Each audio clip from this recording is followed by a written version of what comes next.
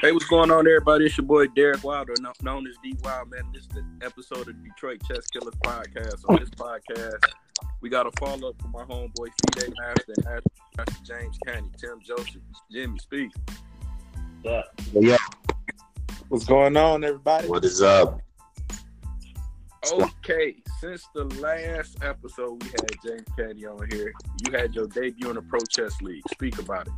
Oh, man, it was awesome. It was great, all the love I'm getting for the Pro Chess League. And it's just crazy to see how strong of a tournament kind of this is, a league that it is. It's literally the best of the best. That's all they signed. All of my games, I played everybody. When you look at their FIDE UACFs, they already 2250 plus. And, they stronger than the rating, just like I am. So it was tough. It was very tough, but I did very much better than expected, which is weird. And I mean, expectations as a pro chess league and as the managers and me being actually, it was funny. I'm the second lowest rated player in the whole league.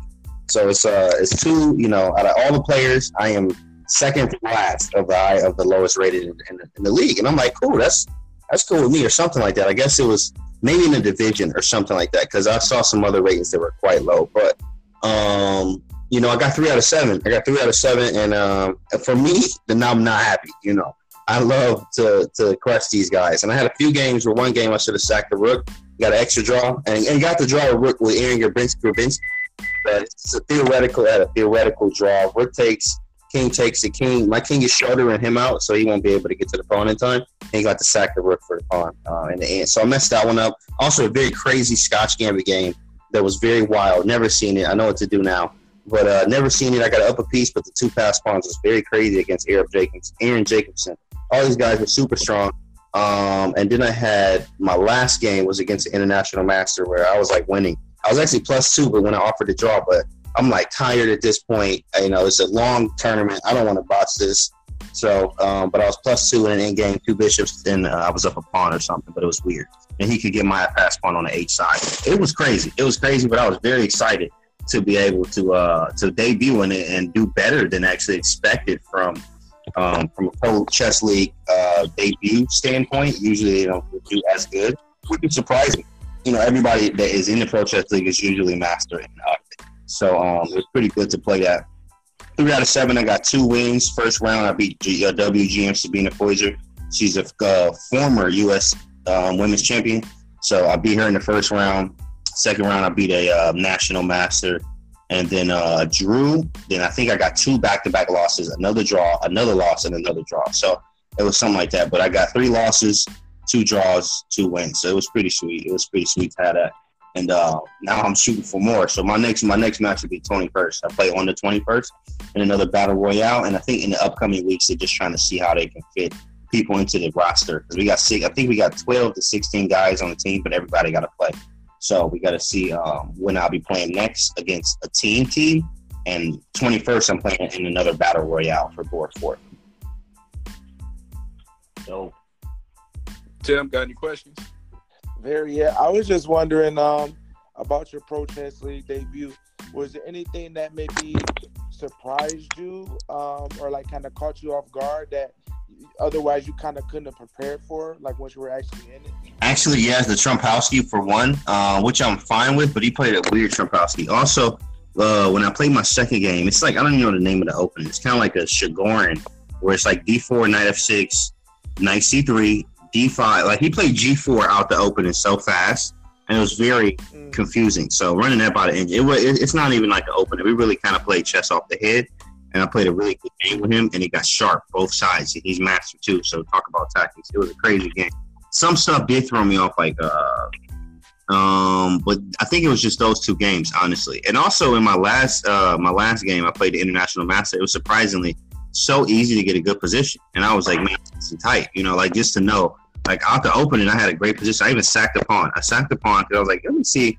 This feels good. This feels right. And it actually worked. And at one point, if he wasn't as accurate as he was, which he still was down +2 at the end of the game, but it was very hard. It's a very difficult end game that it's easy to botch it. And I didn't want to do that. So I offered to draw in a better position, the first 2 bishops and stuff. But preparing-wise, now I know, of course, I'm studying more in-game right now because I did face some games.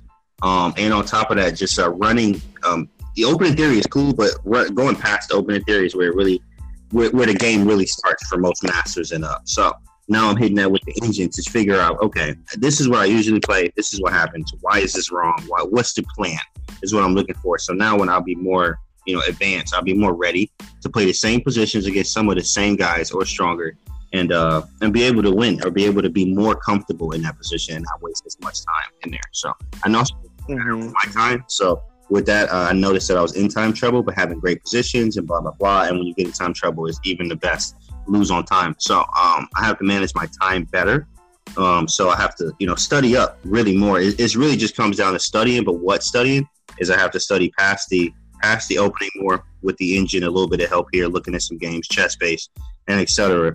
Then on top of that, in-game study, because I need to hit that hard, and I always be studying kind of the same. My study method, I study a lot of moves, but I noticed that I'm studying a lot of the same stuff that I'm already familiar with, which you need to briefly refresh yourself on. I tell all my students that you still need to refresh stuff, but I need to dig more into, the same amount of work ethic that I put for those moves for the new stuff that I'm doing now. So I implemented that into my training schedule a few nights ago. So that's working pretty well. But other than that, man, I just got to study. I got to study and be ready for anything, basically. And I got time, so 11 days.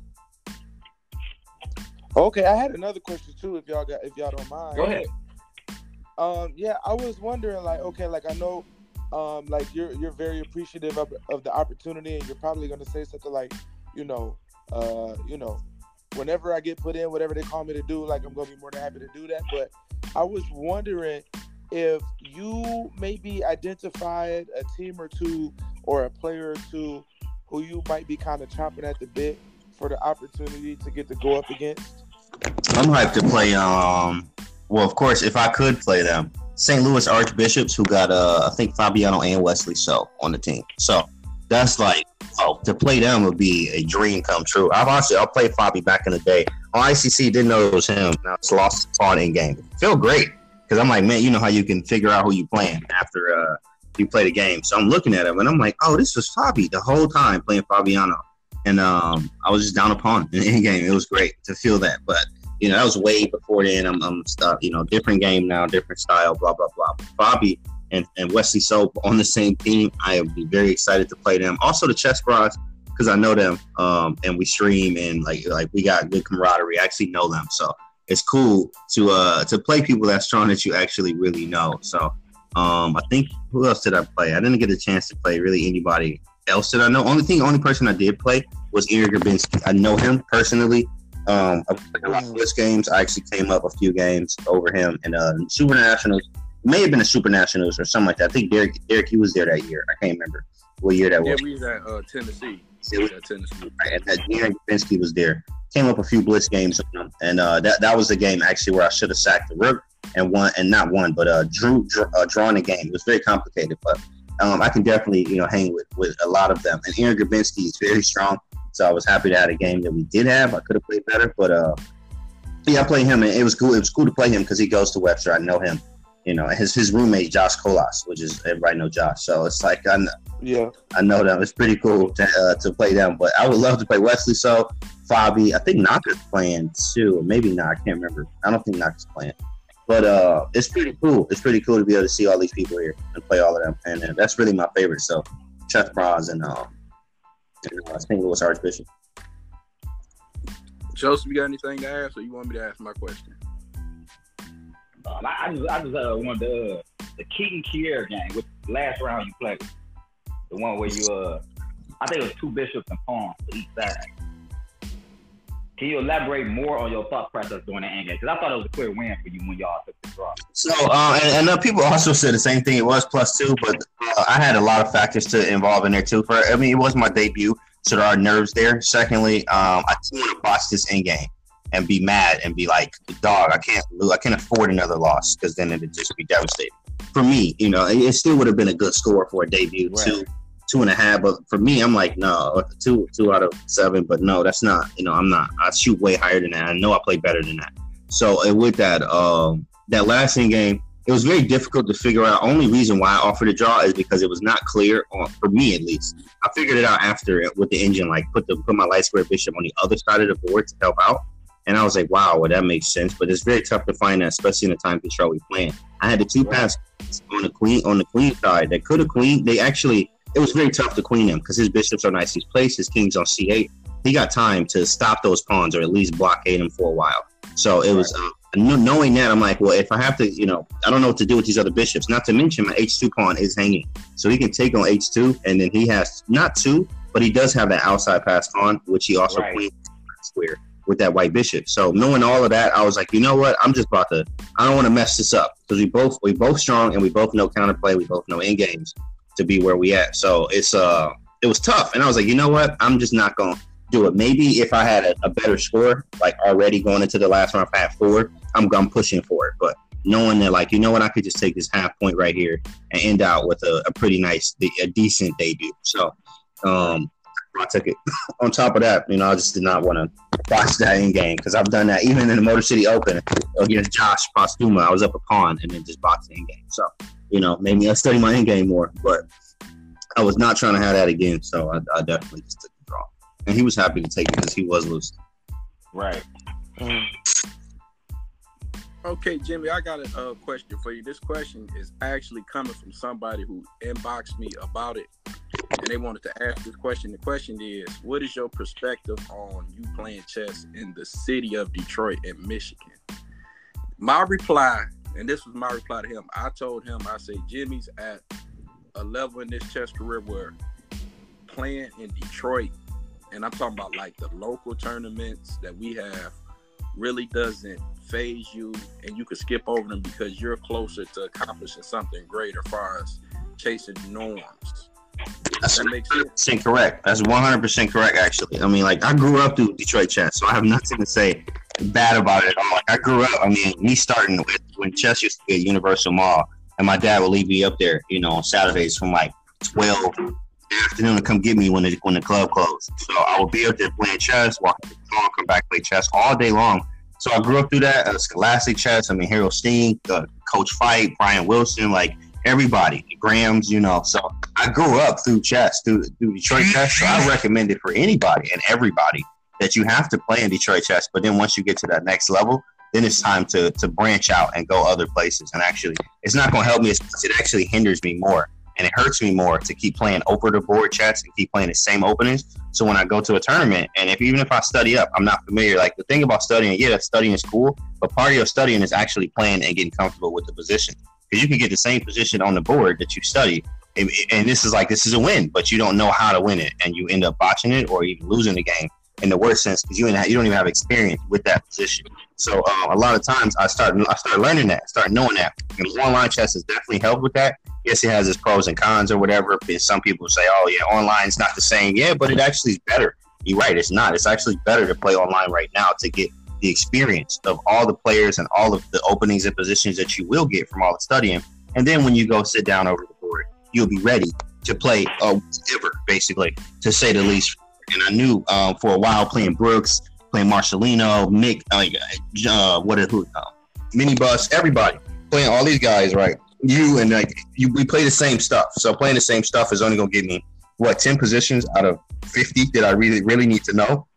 And with that being said, it hinders the game more than anything else from there. So that's why, for me, I don't play in these tournaments as much. I just don't, because I did it all my life. Like, I played in all the Motor City Opens. I played in Harold Steen's. I won the first 2 Harold Steen Memorials ever. I think it was like 08, 09, something like that. But back to back, I won those, and it was nice to be able to do that. But now it's just time for me to transition into, like you said, the norms. It's time to get the norms. It's time to get the big boy money and the big boy titles, which is I am a GM, and that's the plan to do through Chicago, World Open, North American. Pause, chill, relax, maybe Kings Island, some other one, and then do it again. So I use all this other time to study up before I go to these tournaments. So what you're saying is, and I relate to you, I get where you're coming from.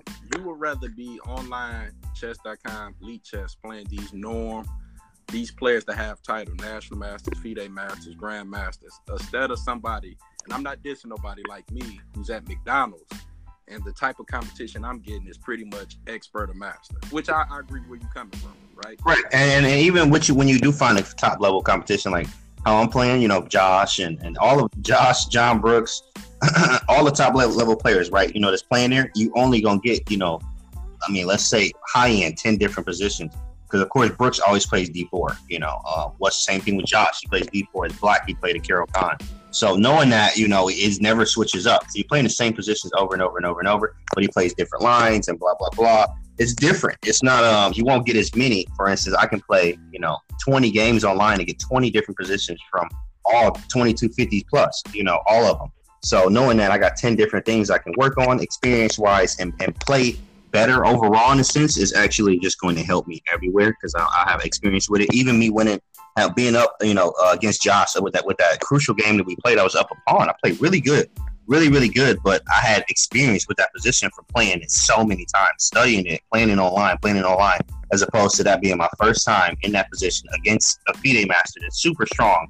And it would have been a different story. It would have been weird, way tough. And I know nobody in, you know, master level right now that I know that even plays that line besides Josh. But I had experience with it, and it was good to have that experience against other masters and etc. I played faster the opening, got up a pawn, and ended up botching the end game. But at the end of the day, I still felt pretty comfortable with it. That game was good, just using that method. Now, of course, you don't want to rely 100% on online chess, but if you look at it, you know, today's prodigies, they do over-the-board chess. Yes, they do quite often, but they do way more online chess. And they do online. They do, you know, chess-based, using all the engines. It's ridiculous how fast these kids grow and how fast they get good because of the fact that they doing those. They using the, you know, the new technology, and it's here for a reason. I mean, most of my books are PGNs now. The same book, all of them, most of them are PGN. I just find them and I use them on there, and of course, it works best for me because I've seen a rating spike, a big rating spike, a big playing spike, as opposed to how I was when I used to just study, sitting down with the board, over the board. Right. Mm-hmm. Cool. Joe, you want to follow up on that? I mean, I 100% agree. I mean, you had this discussion about it, that's exactly how I feel. It's sort of a waste of time when you can sit there and play IMs and GMs and FMs all day. And like for instance, like recognizing positions is so important, like because you don't want to be in tournaments in unknown positions, especially against strong players, because you might think you picking the best line, and you might be picking the best line for them, or you might be picking a line that's completely lost because you know they rehearse these positions. Like prime example is the position. I think it was Aaron Jacobson you was playing.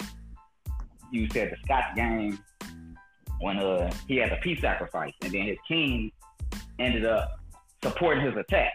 It's a position I never seen. I played the Scotch probably millions of times in my life, and it's crazy because Jimmy says I'm familiar with that position, but when I was watching the game and I had it on the engine, like both players were literally making like the top choice for like the first, I want to say 28 moves of that game. So having that recognition is like very important, and playing the same position over and over and over again for the same people, that's not going to help you long term. It's not at all. So basically what Jimmy's saying is when I get to that level, I got to move on. Basically, he's saying he went from a local rapper getting local bags to now I'm national, getting that worldwide distribution. No, that's all the local rappers that, you know, they get out in the city and then they got to do shows elsewhere, but they always come back and they always give back to the community. You have to do that. But in a way, yes, you do have to do that. If you look at all the greats that were here, all the number ones are not at McDonald's, most of them. You know, all of them. Ben Feingold, when he was here, would play at the club occasionally. He would play in tournaments. But he'd be studying. He'd be going other places, playing in the big boy tournament. Same thing with the two. Safo Bora. I mean, you can go through these names. Josh is going to be the same as well soon. Josh will probably not be here very long. Just saying that because I know that, and I've seen that through the years that we've seen many number ones leave, maybe top fives leave to do other things or even pursue other, you know, stuff. But chess-wise, keeping it just 100% chess, like they usually just dip out. And I realized this quite early because I'm like, you know, I get more games, I get more people, I get more experience. You know, I can play 100 people and different people. It's different people. I can play 100 different people in a day as opposed to the same 10 people or the same 3 that you actually get competition with, depending on what level you at. If you're really getting some good competition, for me, it's like if Brooks is there, Josh, Morrow, you know, people. I'm playing these people back to back to back, and I'm only playing them 4.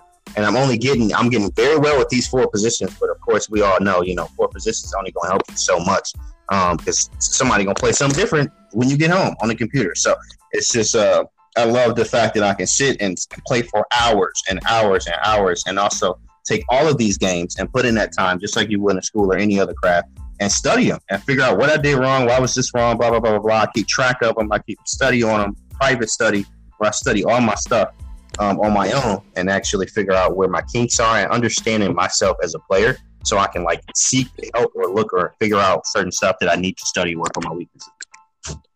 I'm actually really glad that this conversation came up and you like shed some light on all this for us, because now that I know your perspective and like I'm just sitting here listening and thinking about everything, like I almost kind of feel like, you know, maybe myself included, some of us here in Detroit, man, like we're actually a little bit selfish in a way, like just kind of like, you know what I'm saying, wanting to have all of our top players like still, you know, kind of come down and sling mud around with us and stuff like that. But like the more I think about it, the more it kind of makes sense. Like I could even compare it to like the NBA analogy. Like, you know, like when somebody gets, you know, that good and they become, you know, the elite of the elite, like, you know, oftentimes they won't come and hoop with you at Joe D or St. Cecilia or Coleman Young no more.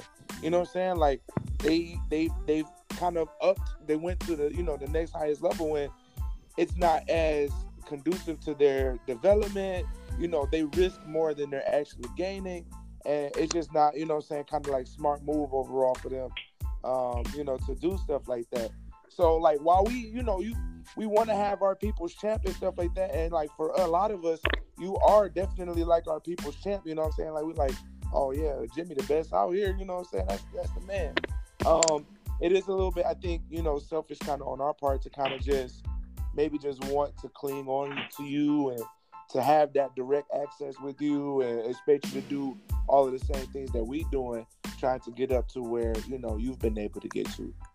I totally understand. I see that, you know, I understand that because I remember being like that too, like about Tulia and Feingold, and just like, yeah, you want your players to represent, like, man, you know, this is my player. But I always know, you know, you never forget where you came from and stuff like that. Like I always talk about interviews or like, you know, when I'm streaming, I wear a Michigan hat. Right now I wear the Pawn Grabbers, but I always wear my Michigan hat. And they like, Michigan? Yep, always till I die. Like, that's where I'm from. So, you know, I always all the time just to represent, like, you know, never forget where you came from, and also help the people behind you as well to pull them up as much as they need to. That's why, you know, I charge right now. I had to up my prices. I mean, really, I was supposed to do over 100, you know, or 50, 60 all the time, but I'm not trying to break people's pockets and stuff. So now it's $30 an hour for people that I know usually. Oh, and then because my schedule is crazy, of course, because of chess, but my students in between that and everyone else usually 50 and depending on what they're willing to do and what they're looking for in chess there. But you know, and I always have to give back to the community and people like that. And I do the simul's at Wayne State. I think I've done it the last 4 or 5 years, something like that. But every year I go and do the simul up at Wayne State for the Math Corps Corporation, just to go up there, put like 30 kids twice, so 60 kids. And it's nice. It's very nice to be able to do that, give back, and, you know, hang out as much as I possibly can. Trying to make it to the tournaments, like all of the stuff, be in Detroit chess, and really just know what's going on. Grew up through it, you know. So growing up through it, I understand the struggles, I understand how it was, I understand the income. Like I was there. I've been through all of that, man. And it's good to know, you know, especially seeing kids grow up. And you know, I'm ready for somebody to crack 2,200 high school wise, because it still hasn't been done. And I'm like, you know what? I didn't even notice that. You know, somebody had to point it out to me, and I was like, wow, I didn't even know that. But it's time for that, and I'm really looking forward to, you know, if I can help with that or et cetera around my schedule or whatever I can do to give back, because of course, you know, like I said, you never forget where you came from, and it makes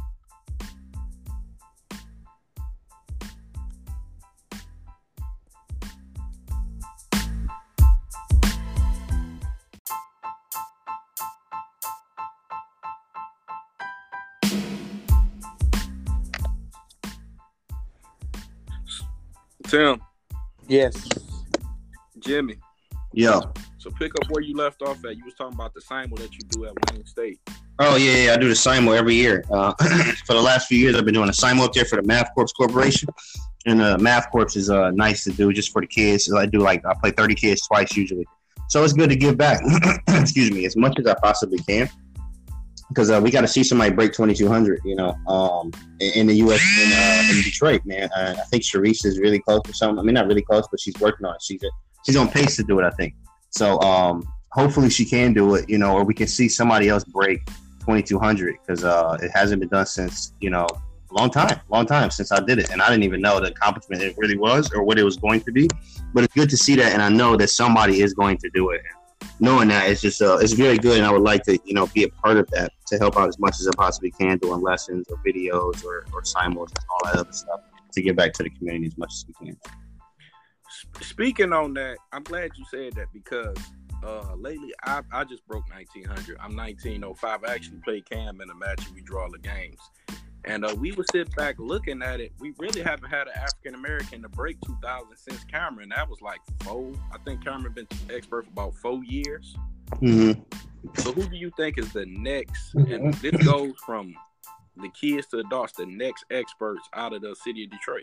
Probably you and Sharice. Honestly, I think that's it. Really, that I'm thinking about right now. I know Michael doing something, but I don't know what his rating is. But I do know. Sharice like 18, she pushing 18, and I think her rating over 18 or something like that. And you were what's your rating? Over 18 too? Yeah, I'm 19. I'm 19. 15. Yeah. So you there? I mean, you just need to keep playing in the tournaments and under 2,000. Start whipping them sections, you'll be straight. You just need one good under 2,000 section, and you'll go right over 2,000. But so you really closest is I think in order you and Sharice. I just don't know anyone else, but of who I know, you and Sharice. There's a guy named Mike Clark. He's definitely in the top 100. I think he's like number 85 or something. Derek, correct me if I'm wrong. Yeah, he's 1916. Yeah, he's 1916. So I would say that he's probably close to Mike Clark. Oh, you mean Mike Clark with the dreads? Yeah. Oh, dreads, Mike. Yeah, Mike is there too. I forgot about Mike. I didn't know he was playing. Okay, so that's good. That's good. If he playing, and it's between you and Mike on who gonna get there first. It's just whoever playing the most tournaments because y'all both are ready for 2,000. Y'all pushing. And they both studying and pushing too. So yeah, I think they could probably both do it actually. Exactly. Maybe I don't know who'll get it first. It's just however you do in the tournaments. Then when it comes down to when y'all get them right, like when you play, and how good you do is gonna be the factors there. But I guess both of y'all, I'm not sure who's 1, who's 2, because it could be either one. And then Sharice. Mike is higher than me. He got me by 10 points. Yeah. So y'all, I knew y'all was close. Like y'all very close. And he's like, he closing in on the high 19s. So that's good. But maybe I want to bring this up and see if we could get you to weigh in on this one. Derek and Mike are actually going to be competing in a quad together coming up. It's going to be Derek Wilder, Mike Clark, Manis Davidovich, or Manny as we call him, and Mauro Lopez. What do you think about that, Jimmy? Time Troll game at 40. Ooh, and you know what? I ain't seen Mauro play, but he pushing tight. I mean, I seen him play a few times, actually. I'm like, boy, Mauro is strong. Mauro real strong, bro. So I don't know where he came from, how he got here. I don't know his story at all because we all know, growing up through Detroit chess, everybody. But he just came out of nowhere, and he's strong. He's real strong. So, and I remember in Motor City Open, I think he was a half point behind me or something like that. I think he got 4, I got 4.5. But I was like, okay, 4. He pushing tight. So, and Manny pushed tight too. Honestly, because he's a wild card, he's new. I think Mauro's going to take that one. I do. But Manny is not. Like, it's like about a half a point, I think Mauro could win it. Because Manny is, of course, we all know how strong Manny is. Sometimes he have games where, he destroy people. And sometimes he have games where he playing ridiculously crazy. There's tactics everywhere. Just like the game where he beat Brooks in the Motor City Open. That game was super tactical. I think Manny was down in exchange, sacked something. And it was crazy. It was like a wild game. But that's Manny's type of game. And Mauro plays, I think, pretty solid stuff. But he's a tactician, too. So it's strong. It's going to be very strong. So, and I know you, Derek and Mike are going to go at it. I know it's going to be tough. It's going to be, a battle in there. Hopefully, y'all can beat Manny and Mauro. Maybe a game to upset them because them boys, too, is super strong. It's very hard facing them boys. I think I'm up a game or 2 in tournament play with Manny. But well, I look at it like, okay, them 2 masters is game in 40. if it was a blitz tournament, I would like my odds because I've actually beat Moro Lopez on League Chess in the National Blitz Arena. Okay. So I'm looking at it like if I can get 1.5, 2 points, that's a good tournament for me. That's a good tournament. Yeah, that's a good tournament. 1.5, because I mean, you beat Mike or Mike beat you, however it go. You know, I know what y'all. I don't care how I get mine. So you get it 1.5, right? That sounds good. Draw everybody, you know, and get 2 points. So that's a good challenge there. Mike, I think, may have the toughest time, even though he is studying. But you know, I don't think he played Manny too many times. And Moro, I'm not sure if he ever played Moro. I don't know if he's up at the McDonald's Club right now. But I need Moro just pony stumped on Manus at Big G tournament. Yeah, I figured, bro. Moro out here pushing tight. I don't know where he came from, but I know he pushing at least 2350 is what I'm thinking. Like he pushing super strong. I'm not even lying, you know. So I seen him play, and I'm like, that's, you know, his. I just woke up strength 2350. That's how he pushed, you know, to me. So just from what I've seen, I haven't seen much, but I have seen a lot. I know he was right behind me in the Motor City. He was pushing tight, so it's going to be a battle to see. But I do have, if we had to place a bet, or like, who do you think? One person, I would think it'd be Moro. No, ain't nothing wrong with that. You know what I'm saying? Ain't nothing wrong with that. Like you said, I've just been playing consistently because I feel like I should have been 2000. So I'm playing, you know, every week. And then after that, it's the under 2100 section for me for the Chicago Open. Joe, you got anything you want to speak on? Joe.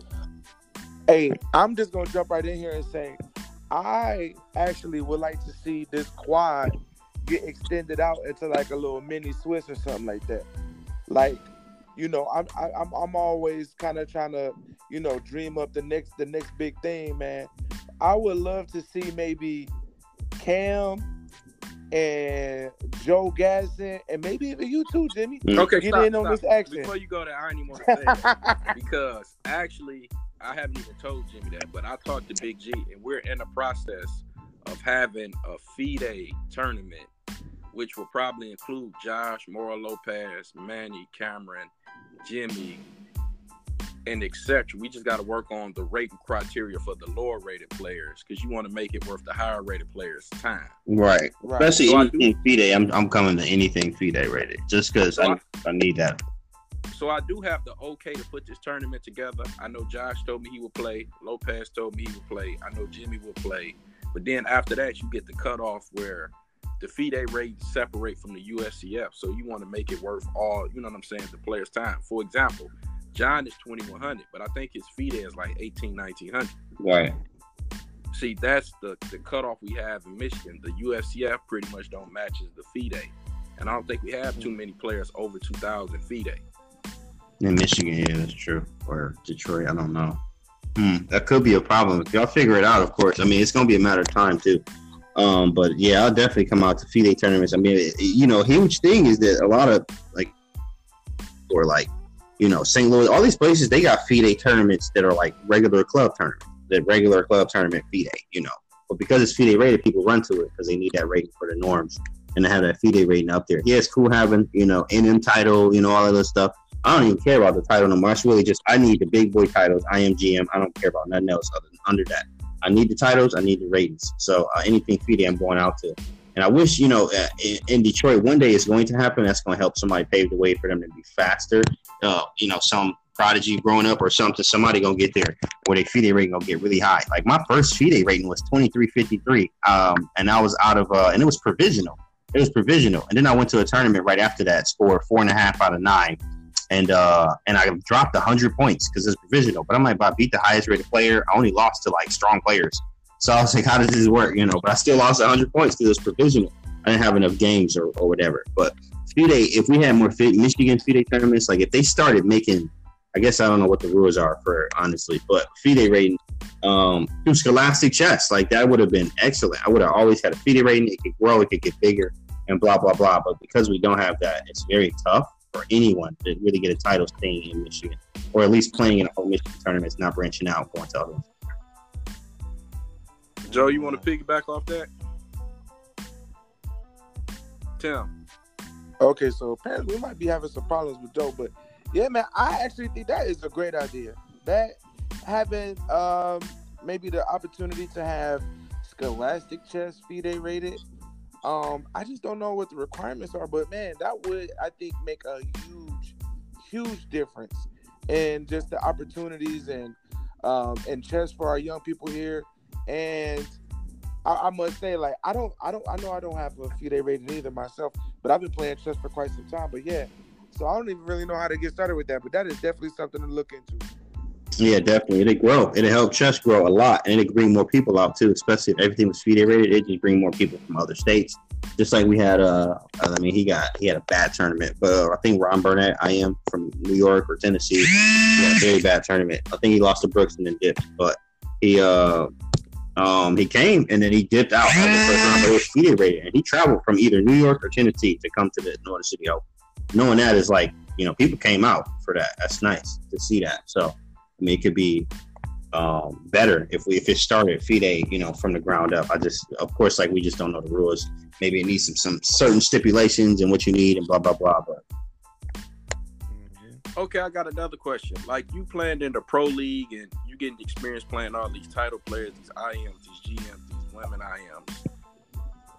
How's that improving your game overall and preparing you for, like, the World Open, the Chicago Open, which is like some of the toughest competition, you know what I'm saying, in the United States? How's that translate from? To be honest, it points out a lot of my weaknesses. Like, where am I messing up at? What do I need more practice on? And it all, what's funny is I knew this was going to happen. I know my weakness is the in-game. As strong as it is, I know I need to study more of it. So knowing that, I'm going to study more and more in-games. Look at a lot of Capablanca too, because he played some of the best in games ever in life. So just knowing that chess history, looking at Capablanca very briefly, but using what I have right now for in games, and just going over it and not playing around with these in games. Because I'm starting to figure that out, that I'm getting in more in games more than anything else, or closer transitions from the middle to the in game to have a cleaner one, or one that I'm more comfortable with because I understand the in game. And a lot of times, one of my favorite players to watch like that is Gata Kamsky. He streams chess too, but when I'm hosting the Arena Kings or hosting an event or something,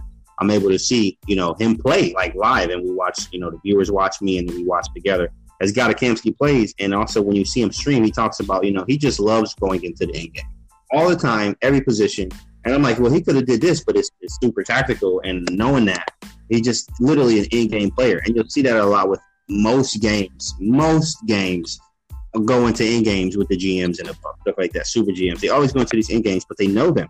And knowing that is like, you can save a lost game a lot of times because you understand the in game, you understand pawn structures, and etc. So I know more in game than I do study. It's going to help my game even more, because opening theory, yes, that's fine and all, and it does take some brute force calculation. So that's why you have to study everything. You got to study your openings and middle game. Middle game really not too much, but openings will transition into a lot of your middle game. But also tactics. I like to be a theoretician and a tactician. And now I'm working on in-game, so I can be whatever they call tactician, in-game tactician, whatever. But an in-game master, I will say at that, because I'm very good at openings. I'm very, very sharp with the openings, and I can always be better. And there are people that know even more than I do, of course. But I do like my theory, and as much as I study on it, also on top of the theory, I like tactics. I love tactics. I preach that, chess is 99% tactics. It's from Mike Altao, and it's so much truth in that. So that's why I studied so many tactics growing up, and I believe that, most of my rating jumped from 15 to 1900 in about 2 months. I can't remember what issue of Michigan Chess I was in, but it showed, a 2-month spurt. I was number 1. I think Ashley Carter was number 2 or something. Somebody was number 2 with how many points they gained within the and I gained, 300-400 points. But I blame a lot on tactics because I wasn't studying much opening theory. I didn't even get hardcore with my openings until I was over 2200.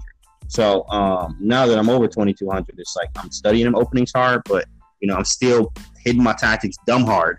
And also now I need to put that same effort into my in game because I've never actually ever done that. Probably basic in game knowledge. I studied real hard when I was younger, just basic.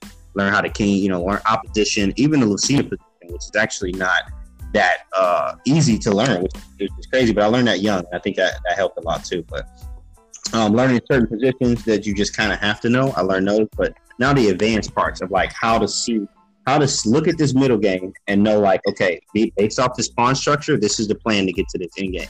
Or based off of what I have here, whose end game is going to be better with this, or should I go into a tactical line? It just gives me another whole full suit of armor to wear and use in chess against these high-rated players, especially in tactical positions. And I find myself using a lot of time in those kind of positions as opposed to sometimes finding the simple route.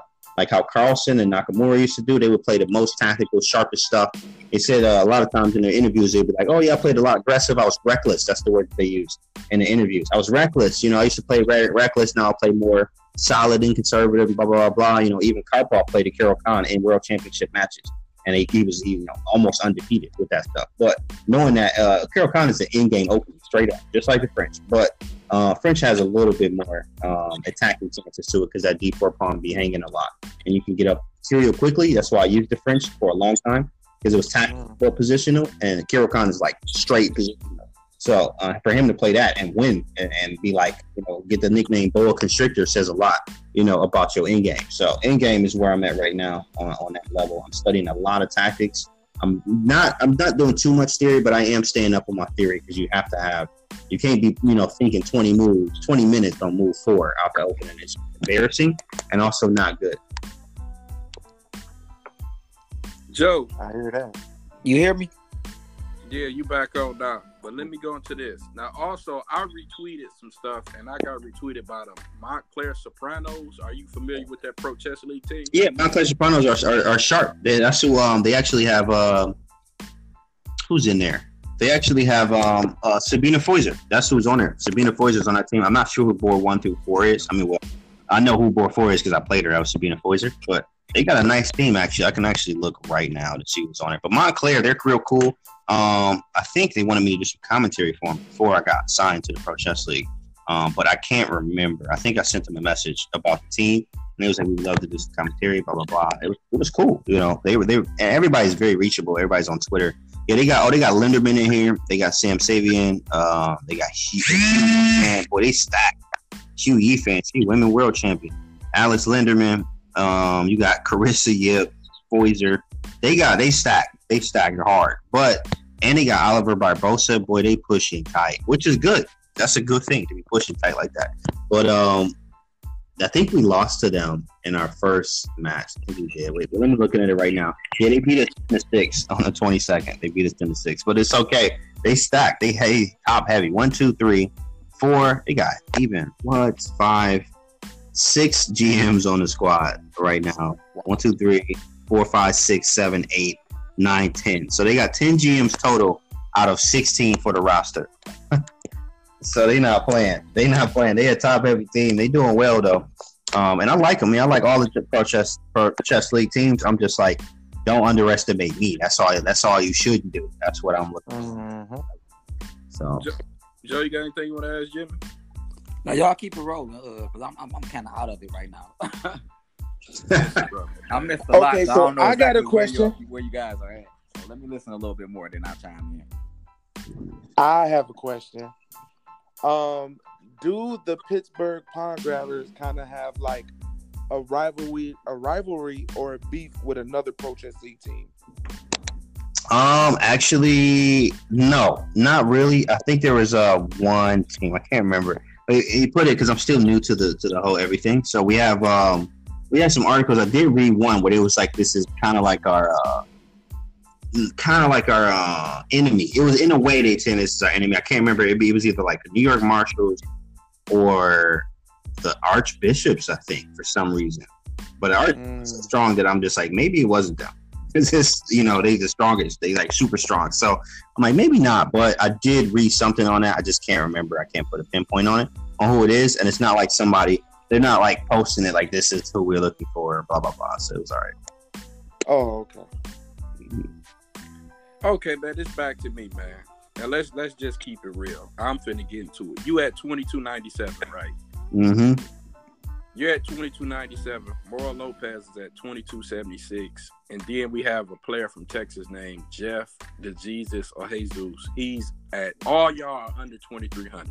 So the Chicago Open under 2,300 section is going to be looking like an open section. With all that talent in there because y'all can really play in the open section. What you think your score going to be with that field of competition? Honestly, I didn't know they was playing under 23, and I'm not playing under 23. I'm just honestly, it's a challenge, bro. But I need these norms, and I can get norms.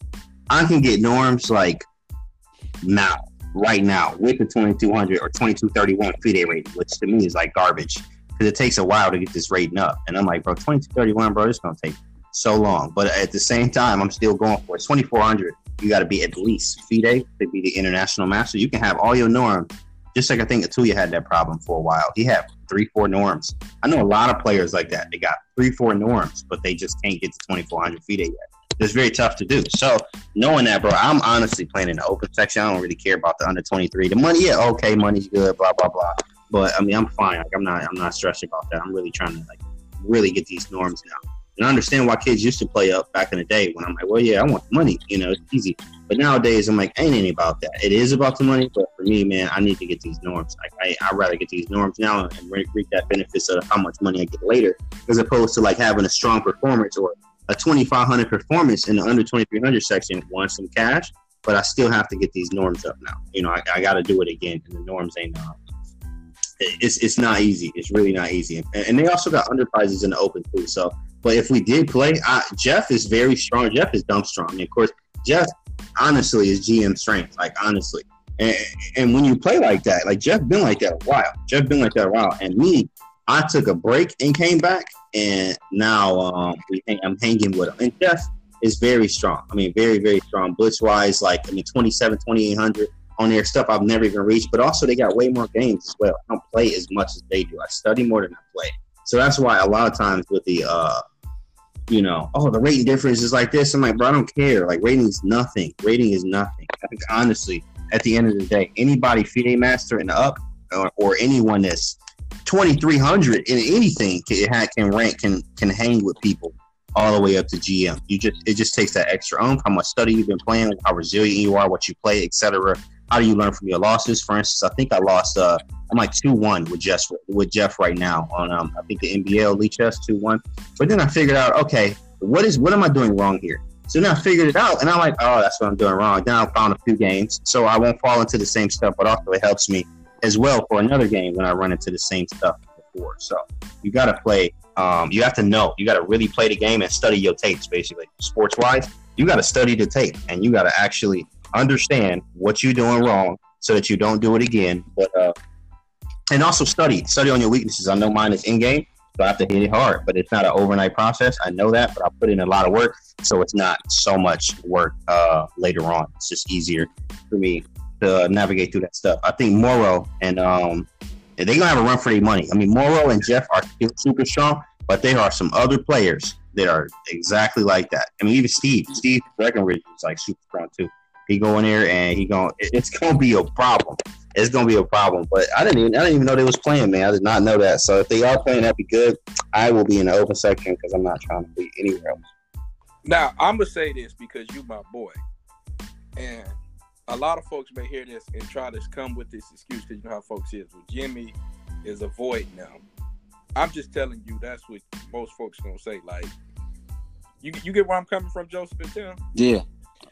I get where you're coming from, but I don't think that. I disagree with that. I respect Jimmy. I get where you're coming from, but you want to get the folks that are going to say, okay, man, he just trying to avoid them. You see what I'm saying?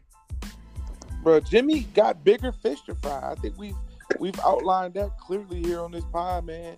He's got his eye on the prize, and he's not going to worry so much about the rigmarole, you know what I'm saying? If you will. I mean, I ain't avoiding nobody, bro. They always say that it is what it is, which is funny. But we play in the same tournaments. I'm in the NBL too, and I'm just playing. I just want to check it out, see the competitions there.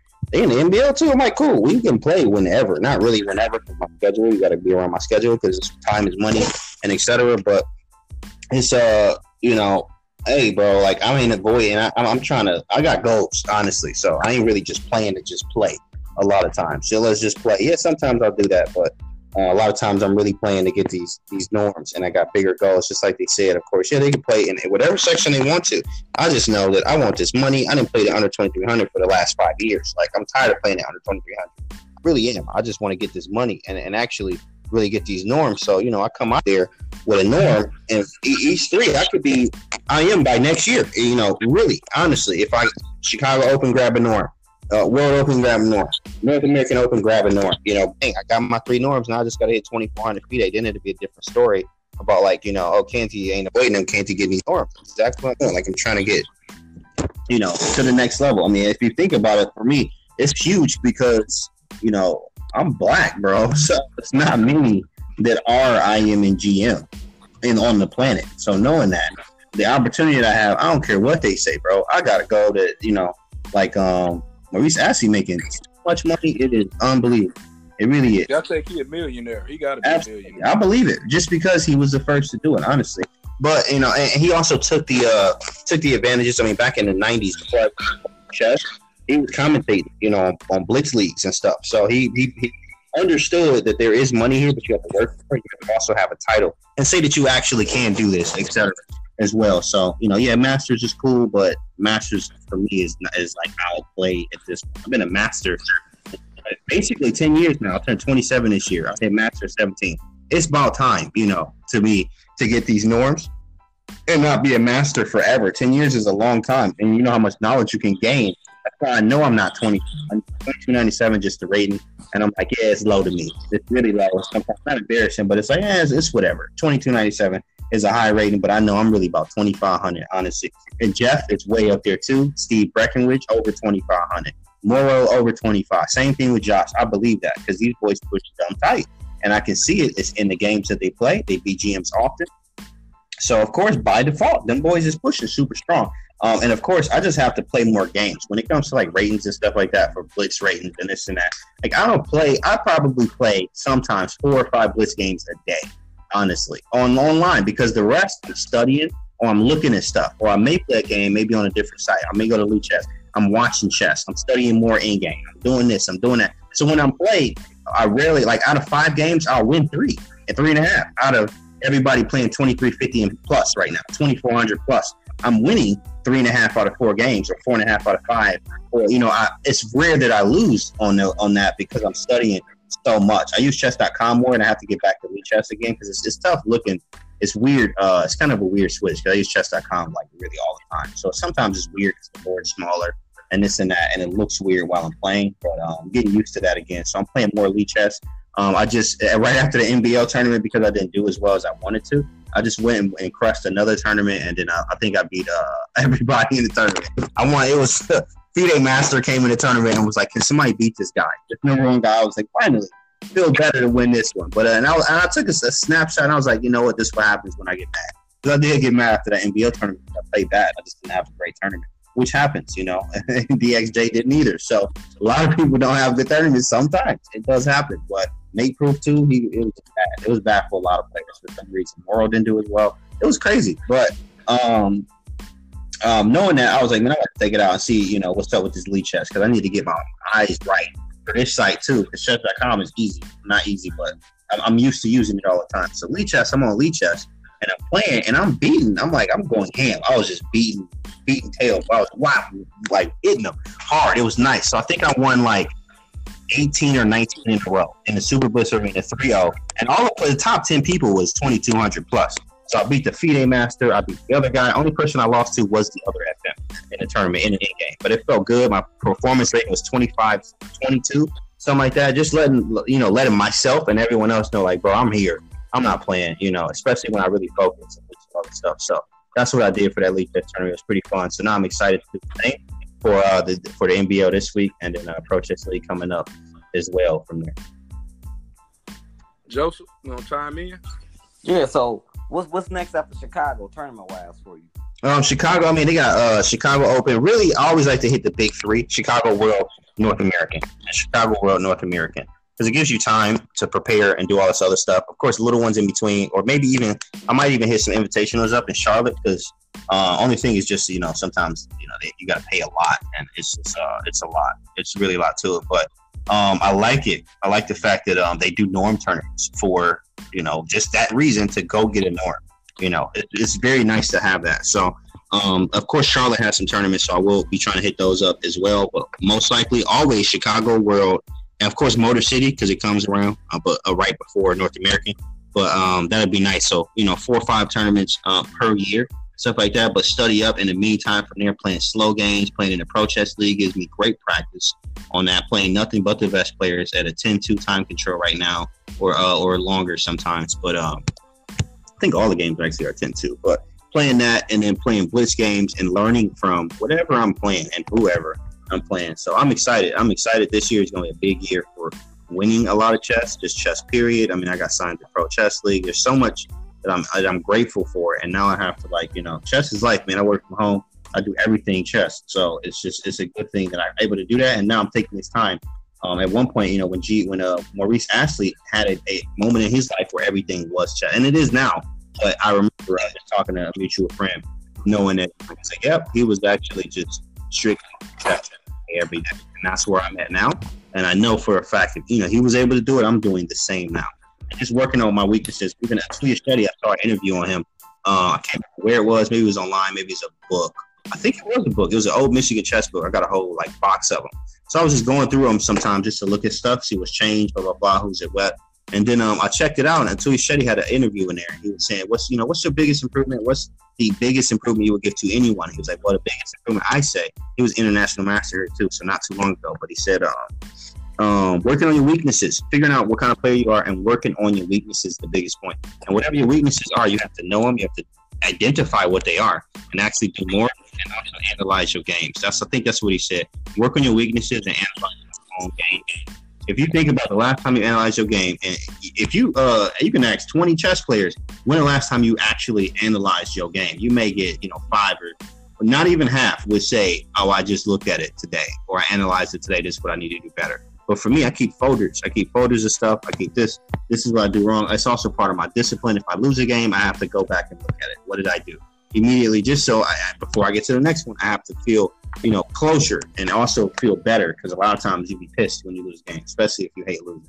So I hate losing. I'll be pissed and I'll be like, I'm so mad. I have to move on to the next game. But how do I do that? I have to actually look at what I did wrong so I can feel better about the loss, because it won't happen again. It won't happen again. And they always say losing is learning. That's one of my friend coach, my chess coach, who is a streamer. He always said that losing is learning, but that's correct. It's about losing to learn. And when you do learn, you won't lose that way again. But if you do lose that way again, then you didn't learn. And that's totally on you. And you should lose every single game until you figure it out. That make a lot of sense. We've been all serious now. Let's kind of light it up and close it out with some games. Tim, start me off. Well, shoot, I don't know, man. What y'all want to play? Hey, let's play the pick game again. Oh man. Okay, so we gotta explain the rules to this one, Jimmy. We actually just played this game for the first time on the most recent pod that Derek just dropped, featuring one of the Chicago Chess Blitzers. But basically, it's a simple game, but it's a little controversial, which is right up our alley here. So it kind of goes like this. You may have heard this kind of game in terms of thinking about let's say 3 different girls, for example, where it's okay, you gotta choose one to marry, one to date, and maybe just kind of one to kind of fool around with or something like that. Well, we take this kind of concept, right, and we spin it to the chess world.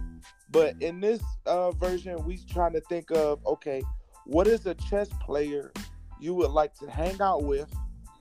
What's a chess player that you would actually like to lock in some sort of, over-the-board competition with?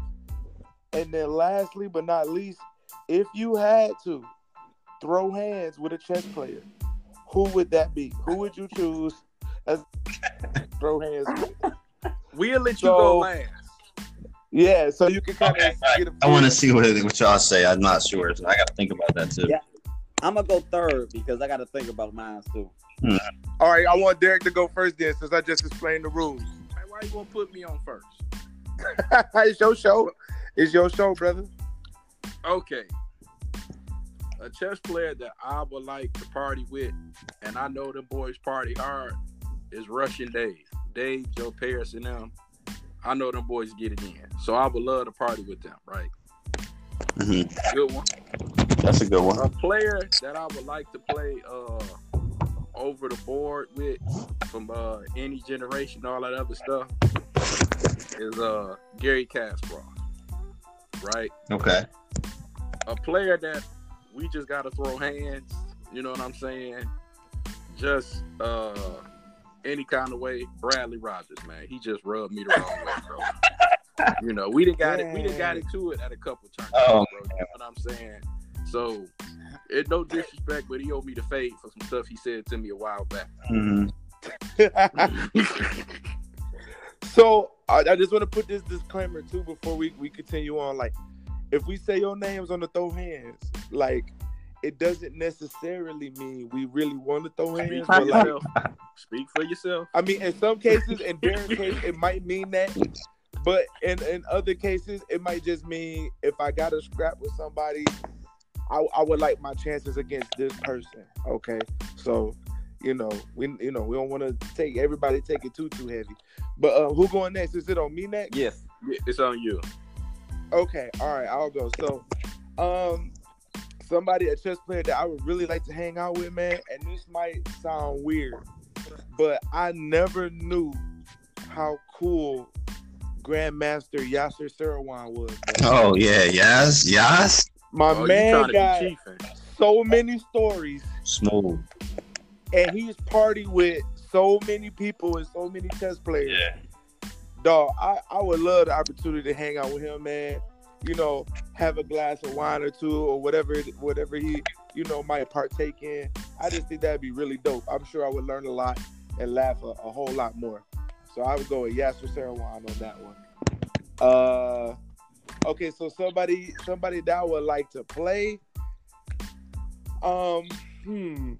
Okay, so this one, I kind of want to play everybody, but you know what?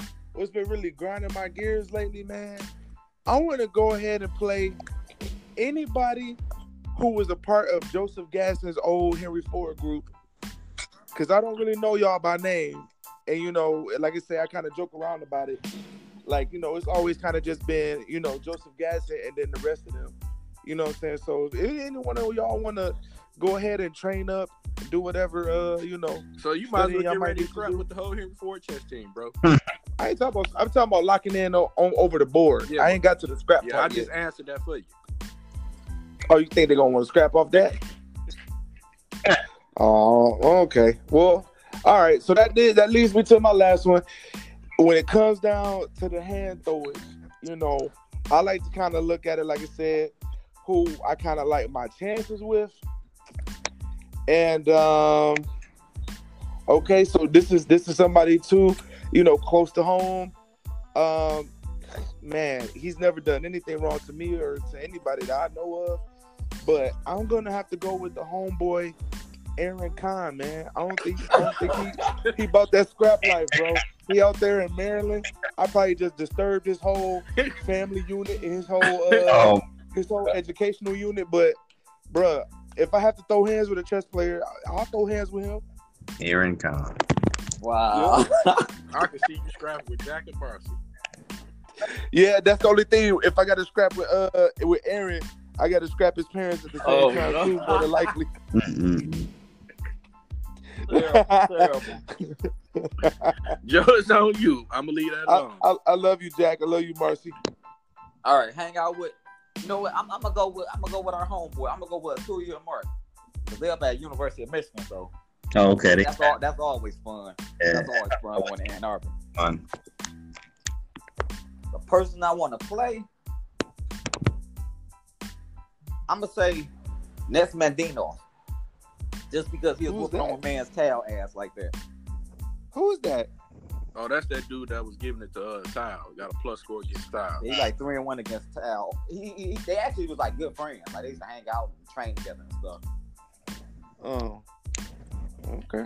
And then the hands, I'm sorry, but it's a Chicago Blister too. But Drayton got to catch these hands. Oh, we gonna jump him, bro. Drayton got to catch these hands. If Drayton been talking and ducking me for about 6 months now, he got to just catch these hands. He don't want to play on the board. He just got to catch the hands. And if Joe loses, I'm throwing the chair in the fight. It's getting real. That's Now it's your turn, Right, Jimmy. so I got to hang out as Seymour Garib. You know who that is? Seymour is like the blindfold king. He be skydiving, turn up. Like he's like, that's what I do. I mean, I have fun. I drink. You know, I have wine here and there. I drink when the time is right. Of course, after I've done my studies and stuff like that. Sometimes with my studies, but it's just fun. It's just cool hanging out with him because he turns up. And a lot of these stories that I hear, I'm like, dang, bro. He uses his different level to be able to play 10, 15 games blindfold at the same time and win all of them. So Team Garib is my guy I would hang out with just to see how he is, ask him some chess questions, hang out, have some fun. My lock-in guy would be Roman DiGiacomo. That's my dude. I mean, like all my material, my whole new way of playing chess is because of Roman, honestly. So anything he said, even when I won at 20,000, I gave him 1,000 to give me some more lessons and extra stuff. So that helped out a lot. And I always got some stuff to look at from here and just some key things still today. But Roman DiGiacomo. Okay, stop. With. Stop. Now this is what everybody want to hear. Yep. You in the Air Force. You've been in the Air Force. You a chess killer. Who Yep. do you Moment of truth. want to step stomp, pony stomp, throw them hands? My bro. It's all too. Nelson Marcelino. Oh. I already know why you said that. He be banging the clock. Yeah, I'm real cool with Nelson, bro. I'm real cool with him now, but before, tournament wise, I remember like one time in the All Kings Men tournament, and I knew he was super strong, but I was beating him, and I got in time trouble. He got mad. We had to call Ed over. It was crazy, pieces flying, and I'm like, bro, what is this man? He was too aggressive on the board, and it was pissing me off. So I started slamming pieces down, and the pieces start falling and stuff in the tournament. It was ridiculous. So Nelson Marcelino. Also, I had another time we was playing Blitz, and I don't know what he was saying, bro. So I just told him to shut up, bro. Straight up, like, bro, shut up, bro. I don't talk to you like that. And then we kept playing. And then after we kept playing, I started beating the crap out of him after that. But we're friends now. But sometimes he got on my nerves. So if we had to throw the hands, it'd be with Nelson. But he cool. He cool. It's just nah. Nelson will get under your skin. I still remember them. Like I still remember them vividly. We shake hands. What's up, bro? How you been? But yeah, I still remember them times. Okay, we're going to end this episode. We're going to let Jimmy get the closing statements. Anything you want to say to the people listening, the floor is yours. Oh, appreciate it. Appreciate for having me again. Of course, just always be on the lookout. You know that I'm on the way up. Of course, if you got questions, anything, everybody always reach out. Thanks to all the people listening, all the viewers and stuff to make this thing happen, make it possible for us to do the podcast. I have the hosts on here, and shout out to the Detroit Chess Killers and everybody else that supports the streams, that supports the Detroit Chess Killers page. Shout out to Derek, Joe, Tim, everybody that put this thing together, and hope to see more and better chess from all of us in it. Bingo. Okay, I'm going to tell you, shout your Twitch and all that other stuff out. Yeah, my Twitch. Definitely follow on the Twitch stream. Twitch is twitch.tv/GM Canty. On Twitter, it's the same, GM Canty. Facebook, I mean, everything is GM Canty online. So you can find that. I even got YouTube, but I got to post. I ain't posted like 3-4 months on there. But I do have YouTube too. But yeah, you can just Google it, all that stuff. But I prefer to Twitch because that's where I stream a lot and I make a lot of money on that straight. So. Oh, I had one more last question too, Jimmy. Let's say somebody wanted to link up with you for some lessons, for some tutelage or something like that. What's the best way for them to reach out to you, to contact you in terms of that? Just type in James Canty. I have 2 of them. One is strictly for chess now. Just because I have some other business that I do with chess.com. And also, I got my regular other page that I've been having that that I'm on Detroit Chess Killers with. So I have 2 pages. You can reach out to me on either one on Facebook on chess.com. Username is GM Canty. Lee Chess, the same thing. I also have another Lee Chess name that I'm really not on there too much, but only when they have titled arenas. It's called Big Problem. That's the one that has my national master title to it. So, but Big Problem, you can add me on either or. I prefer chess.com. So add me on chess.com, send me a message, and then we'll talk about lessons from there and how we do it, where we do the lessons, what times are available, etc. Cool.